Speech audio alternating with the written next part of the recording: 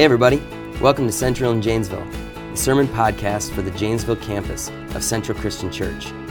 Today we've got a short devotional podcast to go along with our regular Sunday sermon podcasts. This is your campus pastor, Kellen Anderson.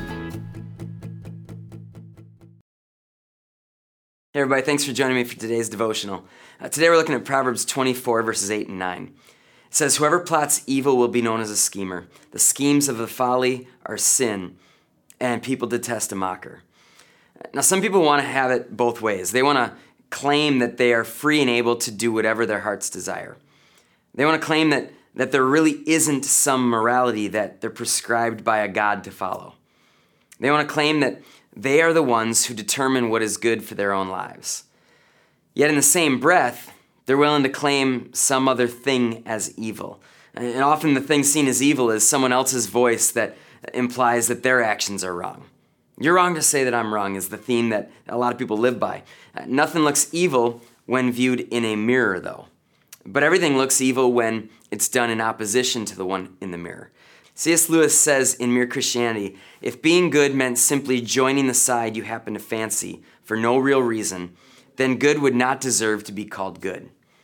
Without a standard for us to live by, there is no good and there actually is no evil.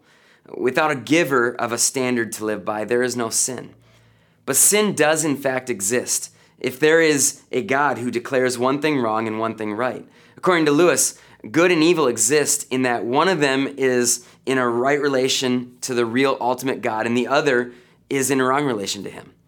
Schemers will try to pass things off in life as though there really is no evil, but their ways lead to sin, like verse 9 talks about.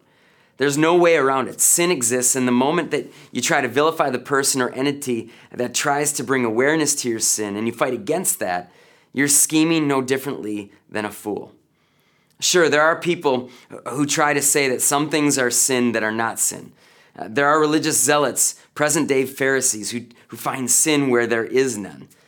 But do you, even for a moment, at least contemplate the idea that maybe you're living in a wrong relation to God in one area of your life or another when somebody tries to bring a certain behavior to your attention?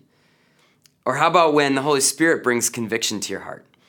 Do you defend yourself and treat with contempt the Holy Spirit who is working in you in a loving fashion to guide you into a healthy relationship with God? There is good and there is evil. It's nothing more than by God's loving grace that you are continually sought after through a godly conviction of rightful living.